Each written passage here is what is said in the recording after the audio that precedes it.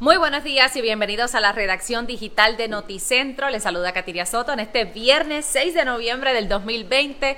Un viernes muy esperado porque sin duda que hemos tenido una semana intensa, pero también espera que termine con la misma intensidad. Estamos a la espera de que se continúe ese conteo de votos en los Estados Unidos, donde en cualquier momento podría anunciarse quién es el próximo presidente de los Estados Unidos. Y para que usted tenga una idea de cómo ya esto está, ¿verdad? Como decimos en la calle, a punto de caramelo, es que pues ya incluso la Administración Federal de Aviación ha explicado que las fuerzas aéreas de Estados Unidos han detenido el espacio aéreo, debo decir, alrededor de la casa del candidato demócrata Joe Biden, esto específicamente en Wilmington, Delaware, donde él reside. También han detenido el espacio aéreo donde se supone que se dé ese mensaje de aceptación si es que él logra prevalecer en dos estados en particulares donde está llevando la delantera. Se habla de Nevada, donde él tiene una leve ventaja y podría alcanzar 6 votos electorales. De otra parte, el estado de Georgia, así como el de Pensilvania,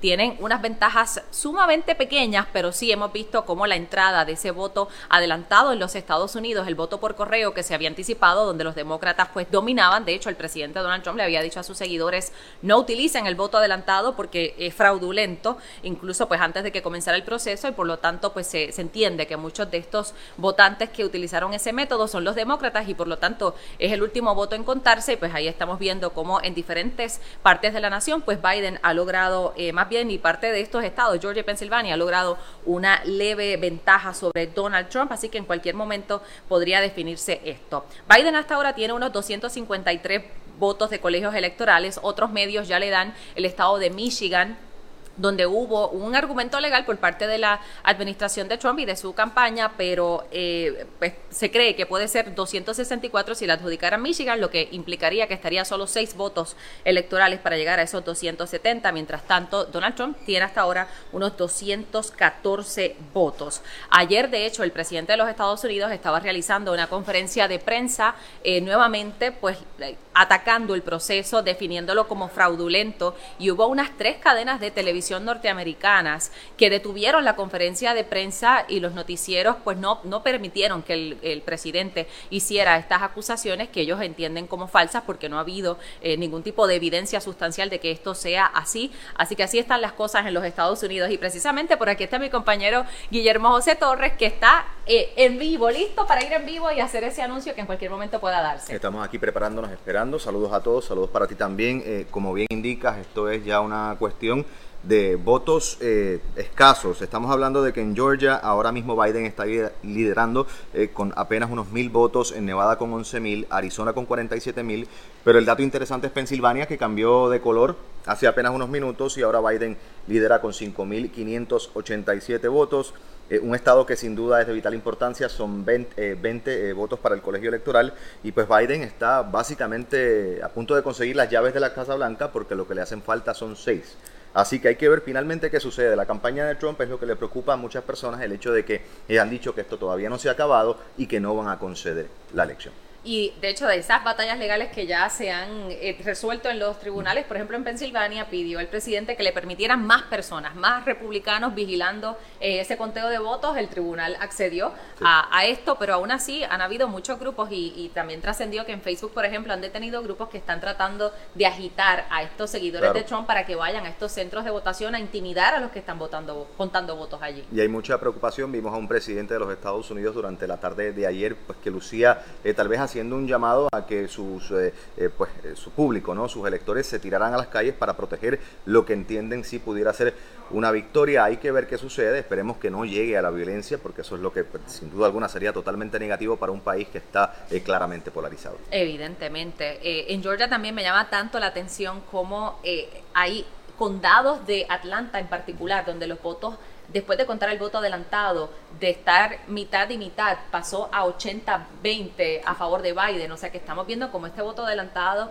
prácticamente fue casi 100% hacia Joe Biden. Interesante también evaluar la cantidad de personas que participaron y que salieron a votar a favor de Joe Biden. Sin duda rompe los récords ya del presidente Obama cuando obtuvo su mayor cantidad de votos, una cantidad histórica, pero interesante porque todos tienen que tirarse para poder vencer a Trump. No podemos restarle mérito al hecho de que la campaña de Trump, sin duda alguna, resultó ser una campaña exitosa por la cantidad de votos que estamos viendo y los demócratas tuvieron que tirarse a la calle en masa. Bueno, y en general el Partido Republicano tiene muchas razones para celebrar hasta ahora. Han ganado más escaños en la Cámara de Representantes Federal, han logrado retener un número sustancial que les puede dar incluso todavía retener la mayoría en el Senado.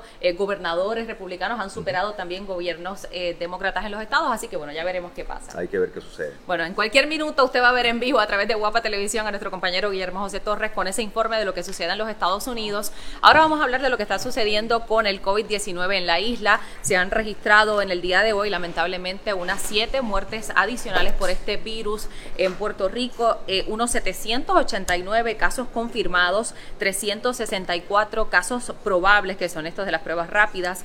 Las hospitalizaciones aumentaron a 518, son unas 35 más que las que se habían reportado en el día de ayer, y pues ya las autoridades médicas han mostrado pues su preocupación ante lo que han sido pues las actividades de Halloween, los cierres de campaña, las celebraciones que se dieron ese día de las elecciones y cómo esto pueda seguir pues impactando esas cifras de COVID-19 en Puerto Rico. Y hablando de las elecciones aquí en la isla, ya el secretario de Estado, Raúl Márquez Hernández, aseguró a Noticentro que están listos, que ya tienen un 99% de los informes para el proceso de transición para el gobierno electo de Pedro Pierluisi, si es que así se confirma por la Comisión Estatal de Elecciones, porque aquí en Puerto Rico estamos en un panorama bastante parecido al de los Estados Unidos, de que estamos a la espera de que se termine el conteo de votos y que ha sido precisamente el conteo del voto adelantado lo que ha sido la ficha de tranque en todo esto. Esos informes del proceso de transición debían haber sido entregados el pasado 31 de octubre, según la nueva ley de transición del gobierno, y veremos pues cómo se da este proceso, que de hecho se ha dicho que va a ser en el centro de convenciones para que pues, el gobierno saliente y el entrante tengan la oportunidad de llevar a cabo este proceso en un espacio pues más amplio donde pueda haber este distanciamiento social que requiere la pandemia. Hablando de los efectos de ese voto adelantado en Puerto Rico, pues como saben, la carrera por la alcaldía de la ciudad capital San Juan pues está a la espera del impacto de estos votos adelantados, aunque Manuel Natal en el día de ayer en algún momento estuvo al frente, una vez entraron estos votos adelantados que ya se había dicho que pues le favorecían al Partido Nuevo Progresista. Miguel Romero ha logrado colocarse nuevamente al frente de esta contienda por San Juan. Lo mismo ha pasado con el precinto 3, donde en algún momento Eva Prados, la candidata a la Cámara de Representantes por ese precinto, por el Movimiento Victoria Ciudadana, se había posicionado al frente, pero ahora nuevamente Juan Oscar Morales pues aparentaría que puede lograr prevalecer por un margen sumamente cerrado de votos. Volviendo al COVID, pero desde la perspectiva de los deportes, le contamos que, como saben, ya se inició pues lo que es la burbuja, este concepto que han creado para que la Liga del Baloncesto Superior Nacional pueda jugar. Pues ya hay unos 7 jugadores que han reportado positivo a COVID-19 a través de pruebas moleculares, específicamente del equipo de los Santeros de Aguada. Obviamente, pues muchos de los jugadores, bueno, todos están en aislamiento y en un piso del hotel donde están en un total lockdown, y ya veremos cómo manejan este asunto. Ni siquiera han comenzado los juegos y ya estamos viendo cómo se reportan esos casos positivos. En términos del tiempo, algunas lluvias al este, humedad que va a llegar a la isla, va a traer lluvia este fin de semana, así que tienen que estar muy atentos a el informe de nuestra meteoróloga Débora Martorell. Y a todos muchas gracias. Ya saben que esta redacción digital está en concepto de podcast, así que la puede buscar y compartirla. Yo los espero a las 4 de la tarde en nuestra edición estelar de Noticentro. Que tengan un excelente día. Hola, soy Estefanía Soto Torres y te quiero invitar a que escuches el podcast oficial de Miss Universe Puerto Rico, Voces de Reinas, con Estefanía Soto Torres. En este podcast hablaré sobre mi preparación para el certamen de Miss Universe, temas de interés que nos ayudarán a conocernos a nosotros mismos y también será un espacio para resaltar otras voces que trabajan para el bien social y un mejor mañana. Así que cuéntale a tus amistades y suscríbete ya a Voces de Reinas con Estefanía Soto Torres, una producción de Guapa Podcast en tu app de podcast favorita.